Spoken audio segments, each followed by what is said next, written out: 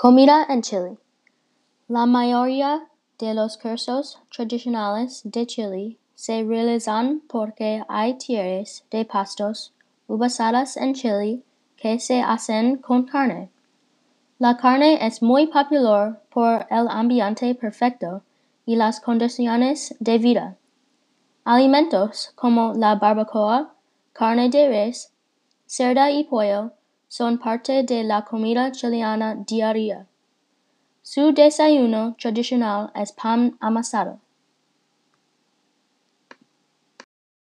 La fruta, las jaleas o la delicadeza lo harían saber mejor.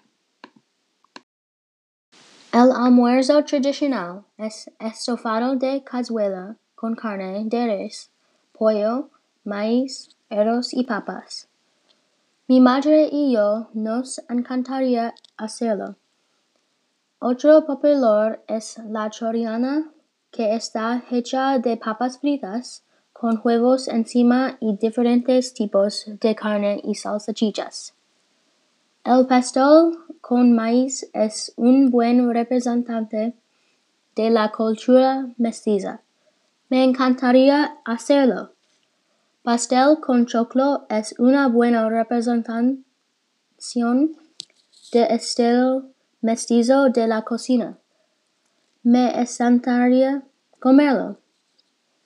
Está inspirado en el estilo empanada español y humitas andía y tiene un equilibrio perfecto entre el pudín de maíz dulce y salado.